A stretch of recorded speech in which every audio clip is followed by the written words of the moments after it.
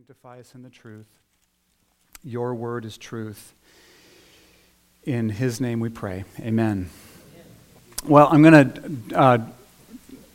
my teaching this morning is going to be a little different than usual. I'm just going to speak somewhat extemporaneously to some degree.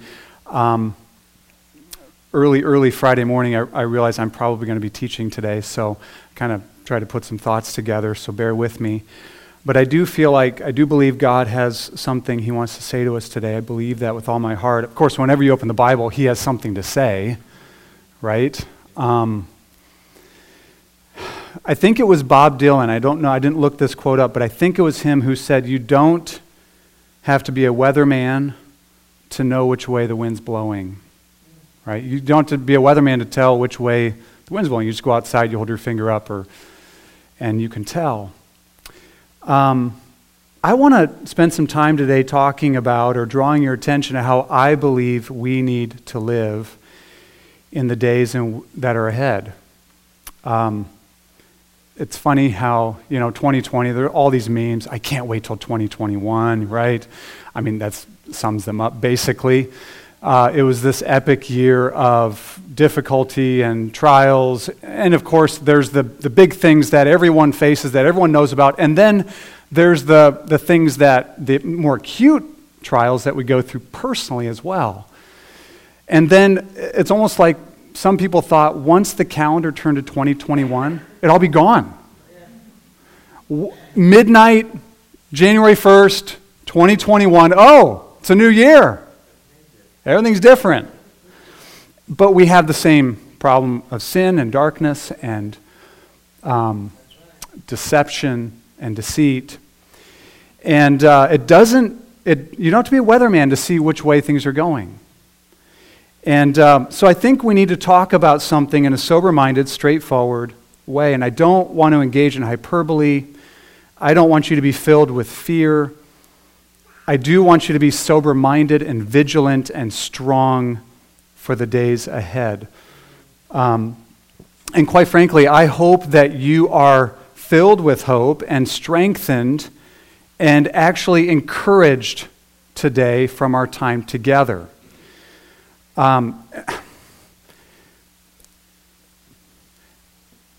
Things are changing, obviously, in our country. And Christians have often lived in troubling times, in troubling situations politically and governmentally and so forth. And I think we just have to realize that the new regime coming into power is, and the policy platform that they want to put forward is not just a little different, it's not just a little off from the Christian faith, but it is antithetical in many respects. It is hostile to the Christian faith. It is hostile to a biblical worldview. It is hostile to anyone who wants to live out the implications of the gospel and live out the implications of what the Bible says is true. Whether you're talking about the issue of abortion and what is life and the importance of image bearers of God from conception to natural death, whether you're talking about God's definition of marriage between a man and a woman, whether you're talking about what it means to be made in God's image, male and female. Whoever thought that would be controversial? It is. Like just this last week, the House wants to pass a resolution to use gender-neutral pronouns in the House. And it's not going to stay there. It's not going to stay right there.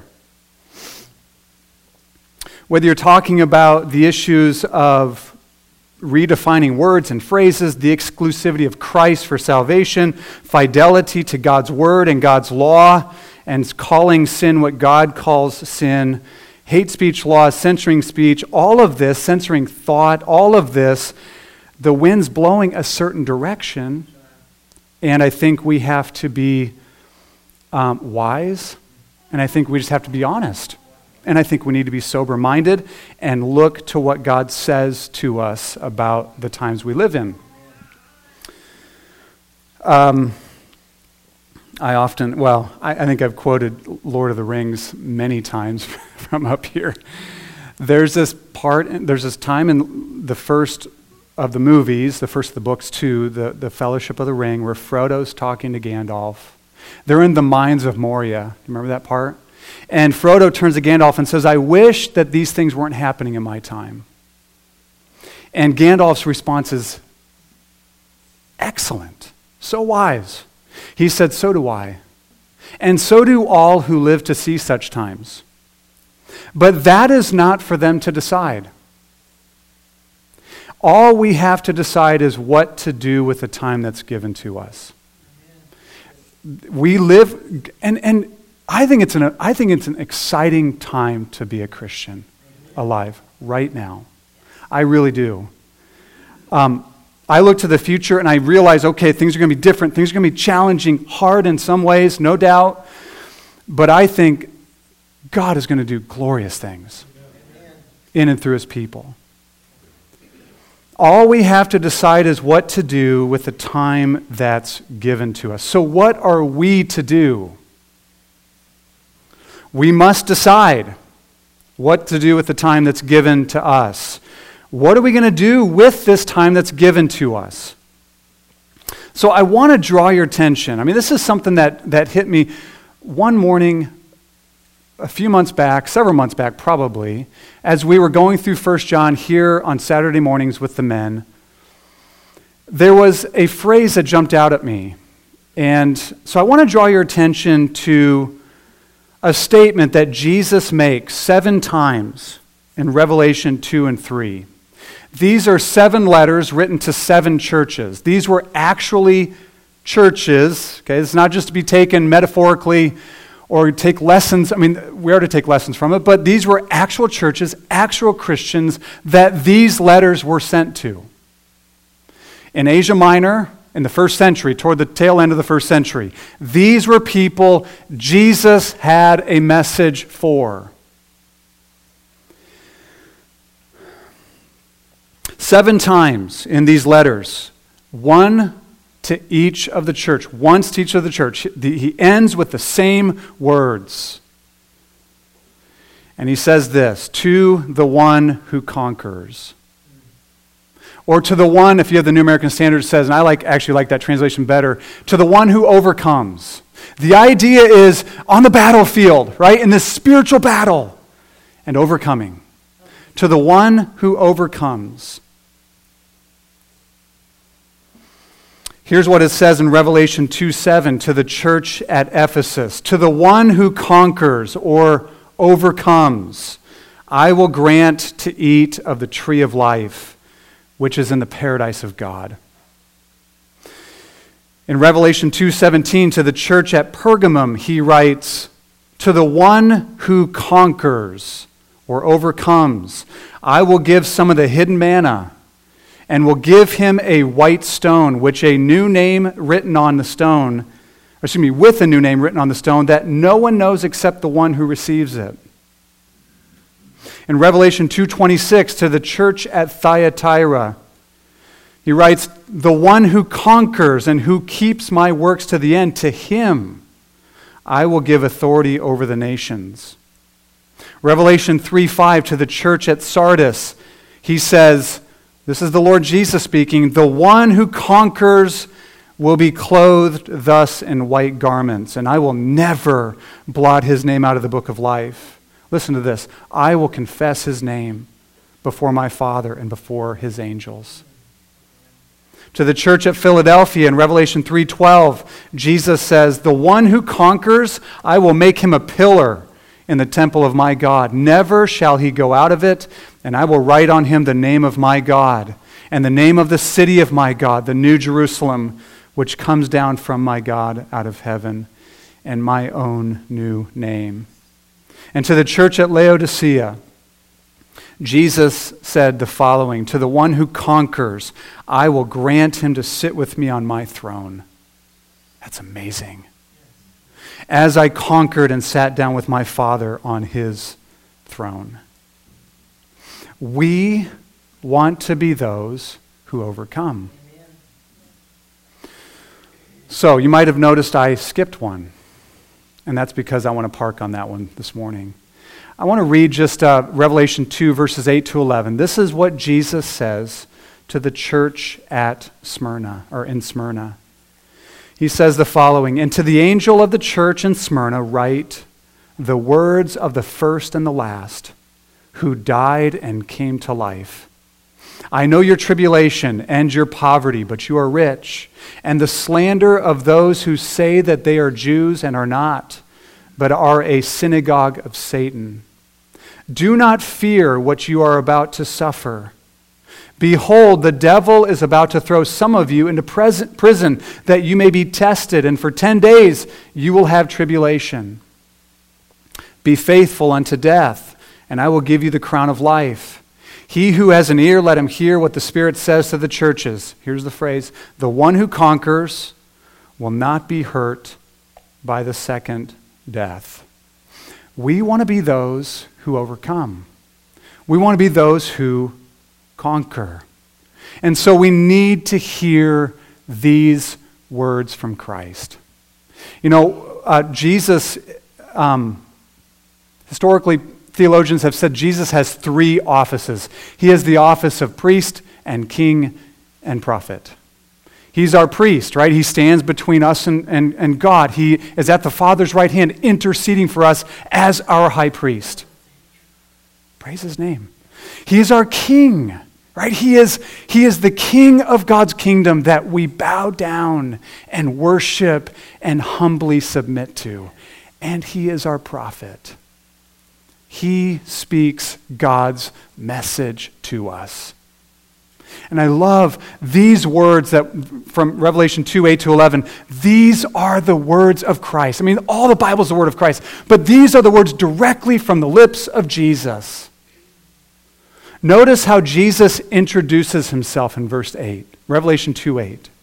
You know, when a speaker's about ready to get up in front of a crowd, and they're introduced. Ever been at a big gathering and someone's introduced and the introduction goes on forever and ever and ever because they're going through all this person's credentials, their doctorate degree, postdoctorate degree, all these things that they've done, right?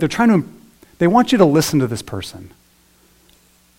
Or the person wants you to listen to them. So they help write the introduction for themselves. Jesus' introduction is really short, but it's epic. It's powerful. Here's what he says. This is Christ's own introduction to his letter to the church at Smyrna.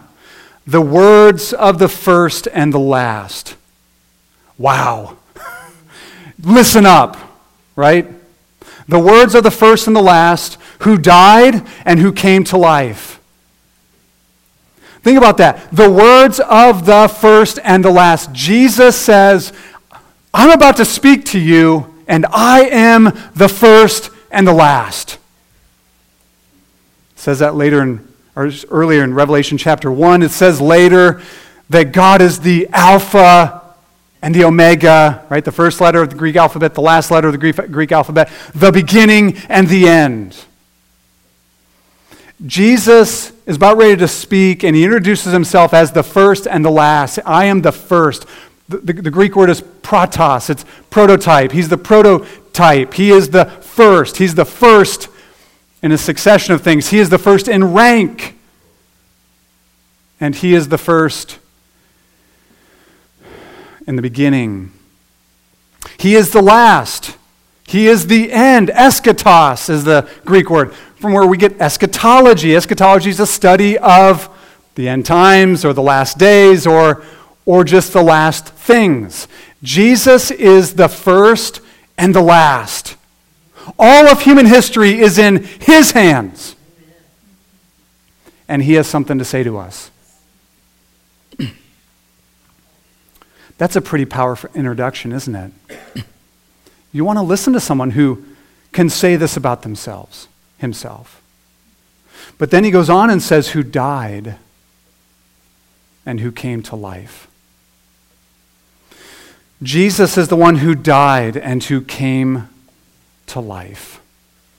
life here, of course, is not just that he was resuscitated, right? Other people were raised from the dead in Jesus' ministry and through the apostles, and you hear accounts of people that have been brought back to life through miraculous means, through prayer, right? All of that. But this was different. Jesus was brought back to life, never to die again. That's what Hebrews says. He's given the power of an indestructible life. He's the one who died and came to life. I find it interesting. Maybe I'm drawing too much from this. But there's places in the New Testament that say that Jesus was raised, right? The Father raised him.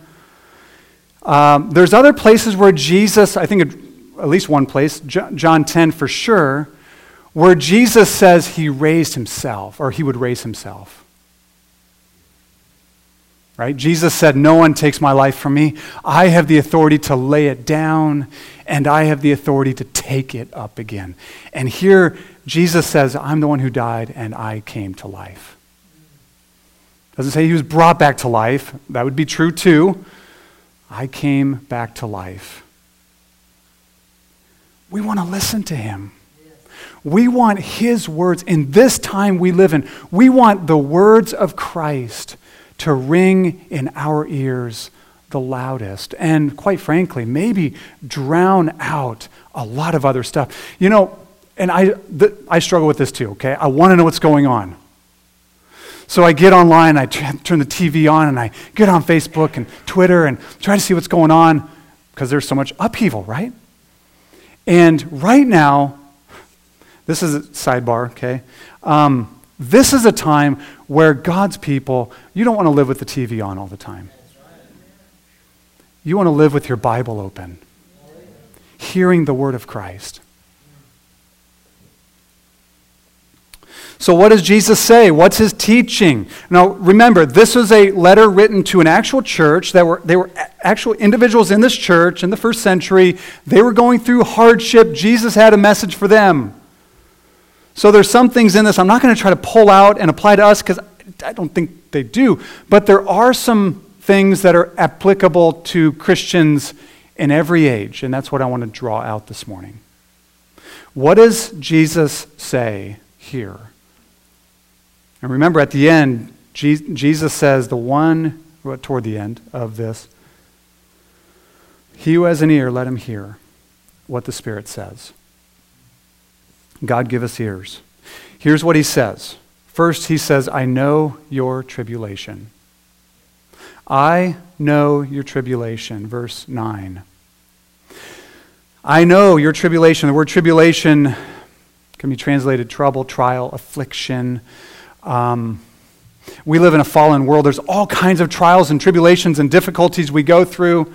From living in a fallen world, from an adversary, the devil, and his attacks on us, from our own sin and the consequences of our sin. There's all sorts of tribulations. Jesus says, "I know your tribulation." And I think the next verse seems to imply that it hasn't come yet, but he knows it.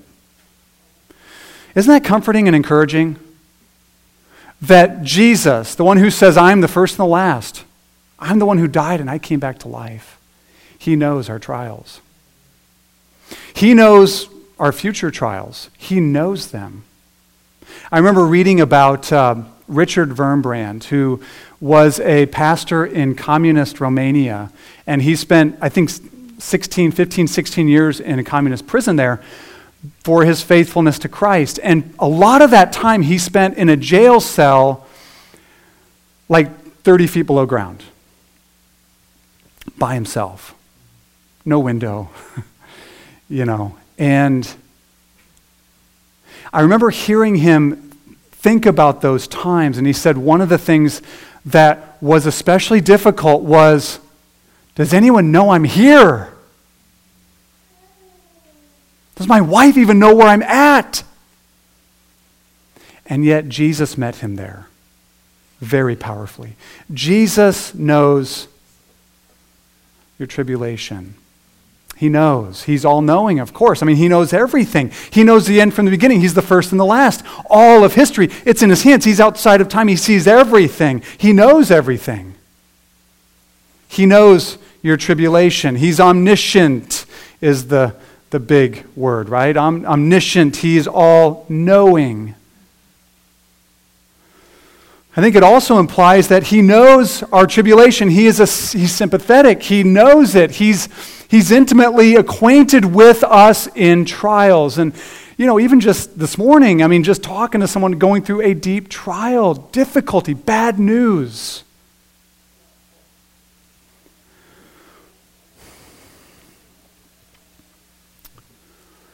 He knows our tribulation. I think of how Hebrews chapter 4 says that Jesus, our high priest, is not unable. It's this double negative. It's for emphasis. He is not unable to sympathize with us in our weaknesses. But he was tempted in every way as we are, yet without sin. With what we face in the future, and no one here has a crystal ball, we don't know exactly, but trials and difficulties, I think we can say that. Challenges, you bet. Persecution, to some degree, probably. He knows. He knows it. Tribulation. It's a general word that speaks of all kinds of, James uses it this way in James chapter 1. Count it all joy when you go through various trials or tribulations. Various, big and small, physical and emotional, all sorts of things. When you go through various trials, count it all joy. So tribulation here is a general word. Of course, it meant something specific for the church of Smyrna. Here's something that I just think is so sweet and precious. Your trials, your tribulations, your difficulties, and even when Christians are persecuted, Jesus knows it and takes it personal. You guys remember when Paul was on the way to Damascus? He was on the road to Damascus and Jesus met him in a blinding light. He fell down to the ground and the first words of Jesus, you remember what he said? Saul, Saul, why are you persecuting the church? No, he didn't say the church. He said, why are you persecuting me? Why are you persecuting me? Jesus says, I know your tribulation. Then he says this, do not fear. Isn't that wonderful? Do not fear what you're about to suffer. Verse 10, do not fear what you're about to suffer. Behold, the devil is about to throw some of you into prison that you may be tested, and for 10 days you will have tribulation. Do not fear. There's that statement that said how many times? 365 times, I've heard some say.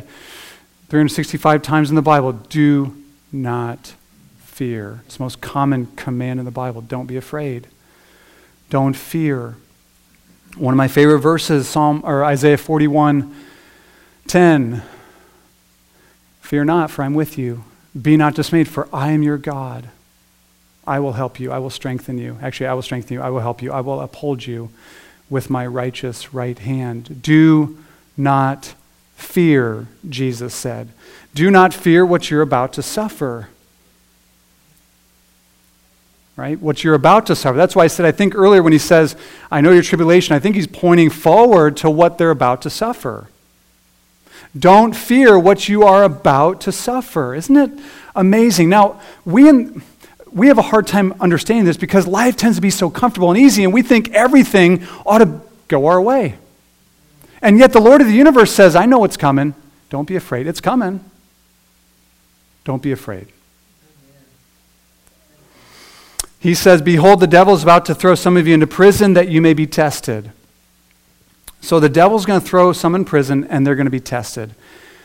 The devil has his purposes and God has his purposes. Right? The devil's going to do something and God is going to overrule it and do something. The devil's going to throw in prison and their faith is going to be tested, and that's God's purpose. Remember 1 Peter chapter 1 where Peter says, the tested genuineness of your faith more precious than gold.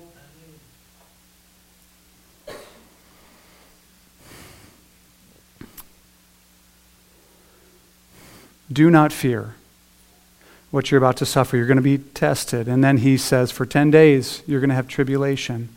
I don't think we're to take that literally, 10 days for the church of Smyrna, that it was going to be 10 days. They could decide, okay, this is day 1, and so 5 days later, okay, we're halfway through. I think the point is that it's a determined time. It's a temporary time. And because Jesus is the first and last, the one who died and came back to life, it's determined by him ultimately. So I know your tribulation. Do not fear what you are about to suffer, what you're going to be tested through for a period of time when you go through trials. Then Jesus says this, be faithful unto death. So for Smyrna, the church in Smyrna, some of them were going to die. We're not facing that, but some of them were. And he said, be faithful to death. Be faithful all the way to death. For you and I, we want to be faithful to death too, right? Whether that's at a really old age of 97 or sometime before that, unexpectedly, we want to be faithful all the way to the end. To be faithful means to be trustworthy. It means to be steadfast and sure. It means to be in all the way. The Proverbs, I didn't look it up. Proverbs, there's a verse in Proverbs that says, many a man, I think it's 28, maybe 28:1. It says, many a man proclaims his own steadfast love, but a faithful man who can find? Many people say lots of things about their love, about their commitment, about their faith, about this, about that, but a faithful, someone who is faithful. It is among the fruit that is not as highly valued as it ought to be. Faithfulness. Be faithful. Be faithful, not for a while, not for most of your life, not until you retire from your vocational work. Be faithful to the end. That's what Jesus says. Be faithful all the way to the end.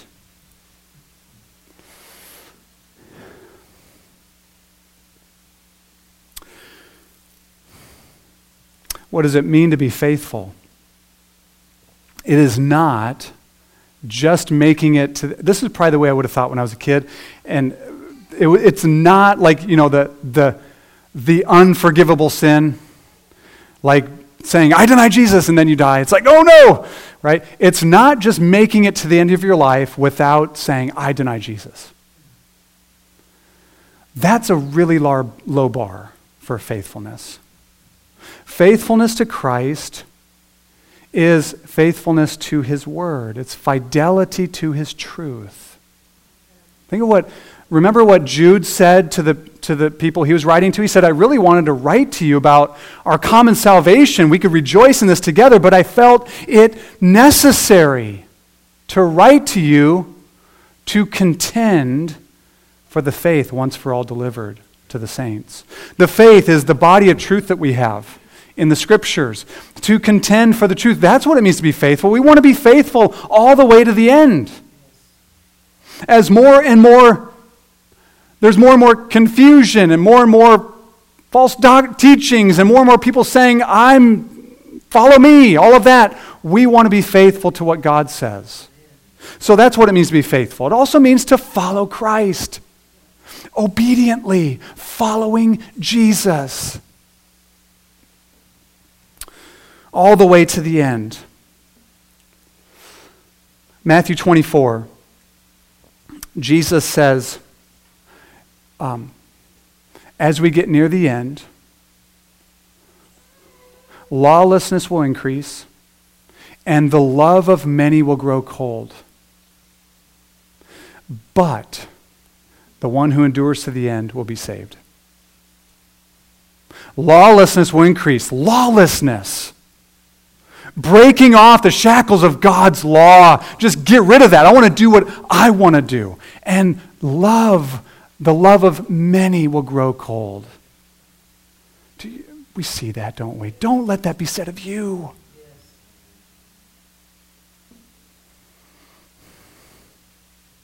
I mean, I really think there are enemies of the cross, no doubt. And we ought to be able to say that. But we are called to love our enemies.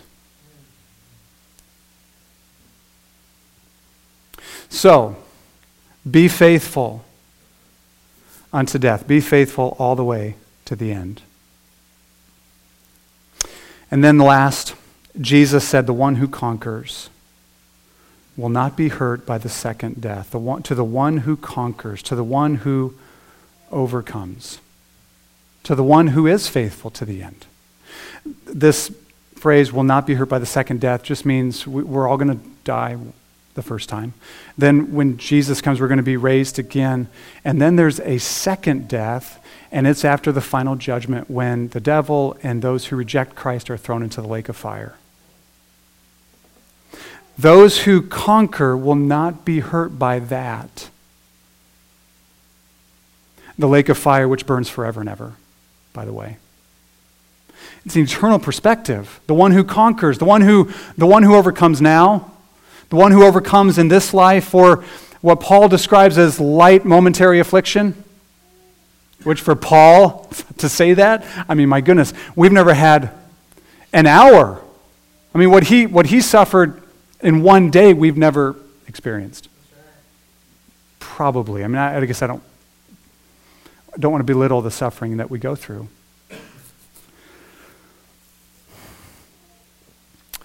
The one who conquers, the one who overcomes, will not be hurt by the second death.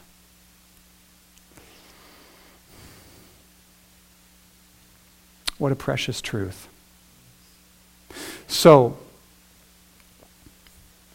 the one who conquers is the one who engages in the battle, right? On the battlefield, the spiritual war that we're in, the spiritual battle we're in. We don't hide ourselves from it. We don't lock ourselves in our room and just gonna, that's out there. I'm going to stay nice and safe in here and hold out until Jesus comes, right? The overcomer is the one who's on the field of battle. And she overcomes. How do we do that? How do we do that?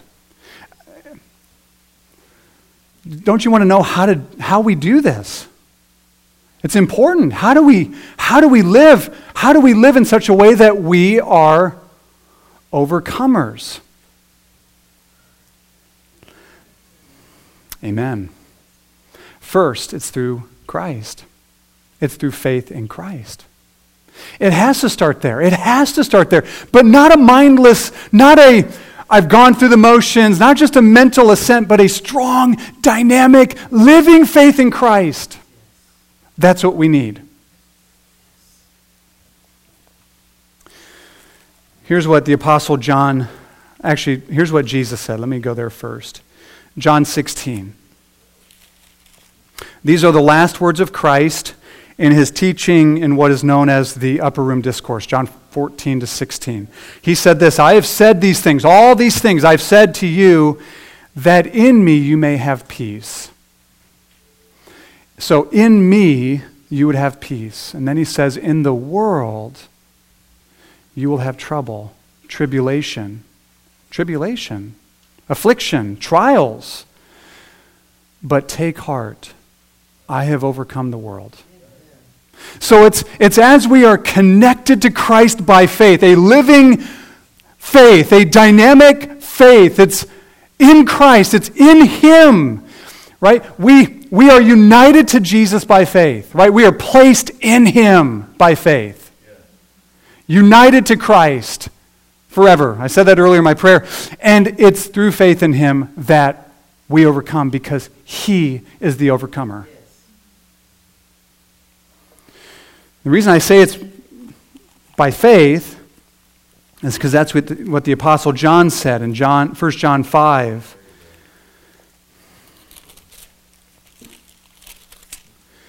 Where he says, verses 4 and 5, for everyone who has been born of God overcomes the world. Amen. And this is the victory that has overcome the world. Our faith. Our faith. Why? Because our faith connects us with Christ. We sang it earlier, let goods and kindred go, right? This mortal life also. It doesn't mean that everything's going to go our way. Overcoming does not mean that. We overcome in Christ and through Christ. It's connected to Him. And listen, that happens the moment you believe. The moment you believe. For the first time, there's saving faith. You are placed in Christ, and you will never be removed. But the experience of our faith kind of ebbs and flows, doesn't it?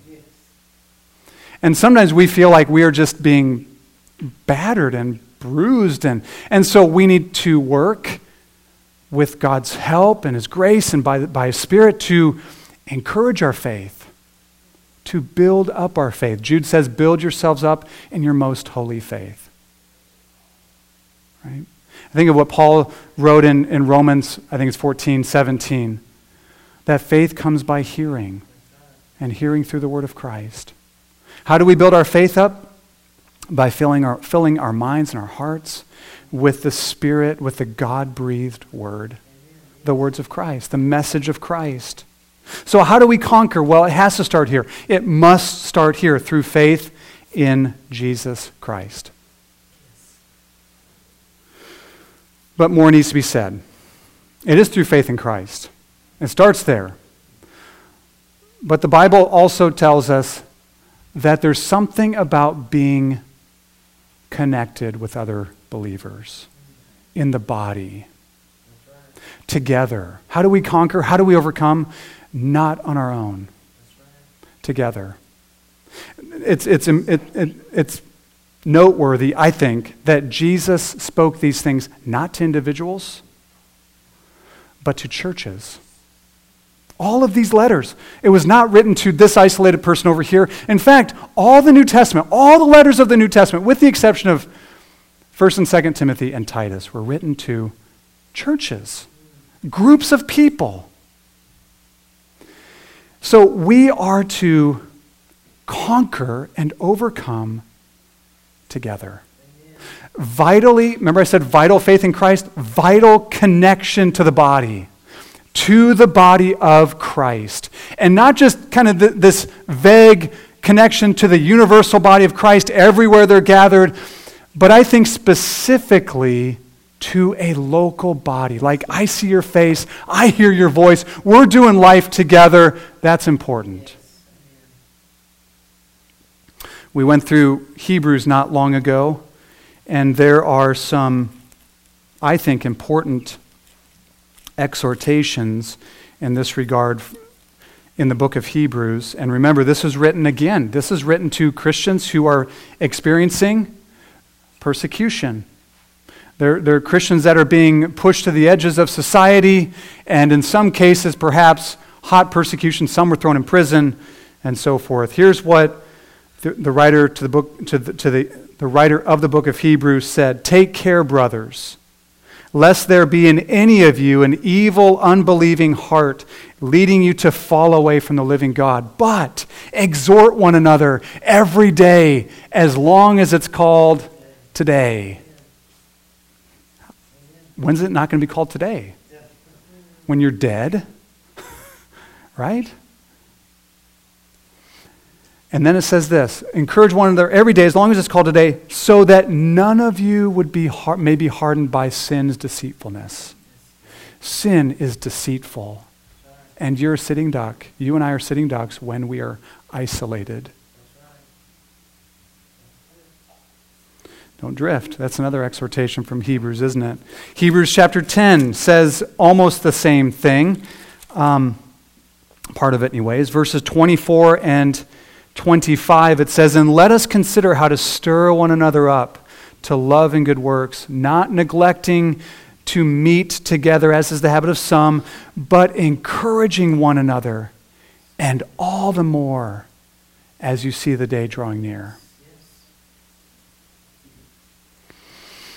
So we overcome, we conquer through faith in Christ. It has to start there. We also overcome, but then we overcome together. We overcome in community. We overcome as the body of Christ.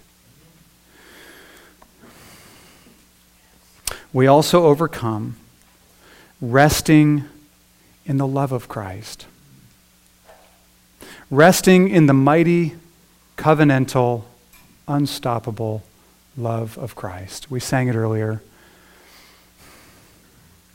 In death and life, I'm confident and covered by the power of your great love. My debt is paid, and nothing can separate us from the power of your great love.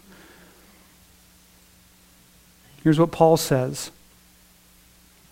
Who shall separate us from the love of Christ? Shall tribulation, there's our word, tribulation or distress or persecution or famine or nakedness or danger or sword? As it is written, for your sake we are being put to death all the day long. We are regarded as sheep to be slaughtered. And then Paul says, no. In all these things, not once we get on the other side of them, but in all these things, we are more than conquerors. There's that word. More than overcomers. We are more than conquerors through him who loved us. For I am sure that neither death nor life, nor angels nor rulers, nor things present nor things to come, nor powers, nor height nor depth, nor anything else in all creation will be able to separate us from the love of God in Christ Jesus our Lord. We rest in his mighty love. We look, right, through faith in Christ, we see what he has done for us. Our debt is paid. And because he's at the right hand of the Father, interceding for us, Hebrews 7:25 says, ever living to intercede for us. He never takes a break. He's always interceding for us. Nothing can separate us from his love.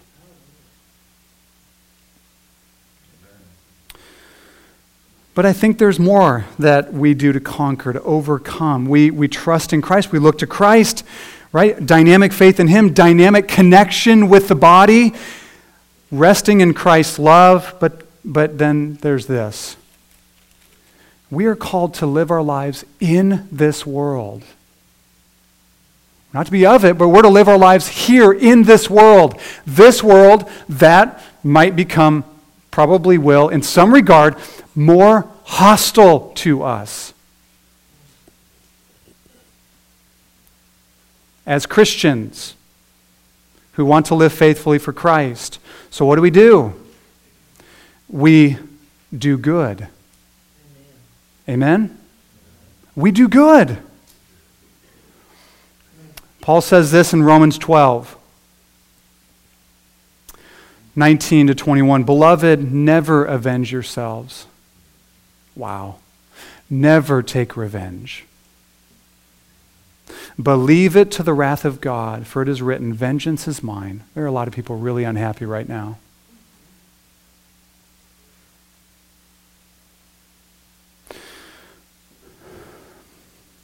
A lot of Christians happy. We need to leave room for God's wrath. Don't take vengeance. God says, vengeance is mine, I will repay. To the contrary, if your enemy's hungry, feed him. If he's thirsty, give him something to drink, for by so doing you will heap burning coals on his head. Do not be overcome by evil. Overcome evil with good. Do not be overcome by evil. Overcome evil with good.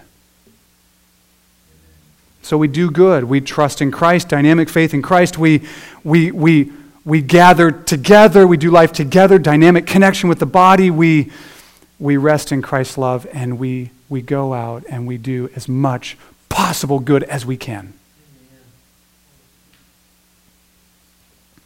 And Jesus says to other people, do it in such a way that other people see your good works and give glory to God the Father. So don't let your light, don't cover your light, okay? And finally, how do we overcome? By not loving our lives too much. by not loving our lives even unto death. That's what Revelation 12:11 says. I suppose I could have just gone to Revelation 12:11 and just said this says it all, but I wanted to emphasize some other things. Here's what Revelation 12:11 says. And they conquered him. They conquered him. Who's him? The beast, the dragon. They conquered him by the blood of the Lamb. That's right, looking to Christ, trusting in Christ, his finished work on our behalf. By the blood of the Lamb and the word of their testimony. And they loved not their lives, even unto death. Be faithful unto death. Right? They didn't love their lives even unto death. This last, it was January 8th, so it was 2 days ago, Friday, I guess, was the 65th anniversary of Jim Elliot, Nate Saint, and the other three missionaries that were speared to death in the Ecuador jungles, bringing the gospel to the natives there, who they didn't speak the same language, but they had a passion to bring the gospel to them. So they made contact with them, and January 8th, 1956, all 5 of them were speared to death. I remember reading about it, or maybe as we have a documentary, but they did bring a gun. They brought a gun. But they committed that they would never use it on the natives. They would shoot it in the air to try to scare them away if they felt like they needed to. In fact, I think a bullet was discharged, 1 bullet, in all that happened. But they said, we would never use it because if they die, they won't go to heaven. We will. That's amazing. That's powerful. Here's something that Jim Elliot wrote in his journal, and I think, if I remember right, he believed this was one of the overarching themes of the book of Ephesians. He wrote this: he is no fool. You guys know how this goes? He is no fool who gives what he cannot keep to gain that which he cannot lose. He is no fool who gives what he can't keep. What did Jesus say? If you try to keep your life, you're going to lose it. It's gone. He's no fool who gives what he cannot keep to gain that which he cannot lose. If you are in Christ, you can't lose the reward. It's important that we think soberly and with an eternal perspective about the time we live in. Now, listen, just to wrap up here, okay? Well, with point number 6, and then I have 6 more points. I'm joking. No. I don't think I had 6 points, but anyways, notice the promise that's given to the faithful, to the one who conquers. It says it in verse 10 and 11. I think you kind of put them together. So the second death will not harm them. And verse 10 says, I will give the crown of life. Verse 9 says that. No, wait, where is that? I missed it. No, verse 10. Be faithful unto death, and I will give you the crown of life. I will give the crown of life. Word life here, same word that's used when Jesus says, I'm the one who died and came to life. I will give the crown of unending, indestructible life. I realize that there might have been a time when people emphasized eternal life. How can you emphasize it too much? But there wasn't as much emphasis on how do we live now. It was all about going to heaven. I don't think that's our problem now. I don't think that's our problem. I think our problem is more, hey, we want the American dream now. Give it to me. And when it feels like it's being taken away, we get mad. Jesus said, I will give the crown of life. I love how Jesus says, I will give it to you. I'm going to give it to you. The crown of life.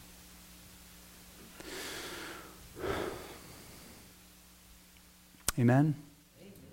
Let's pray.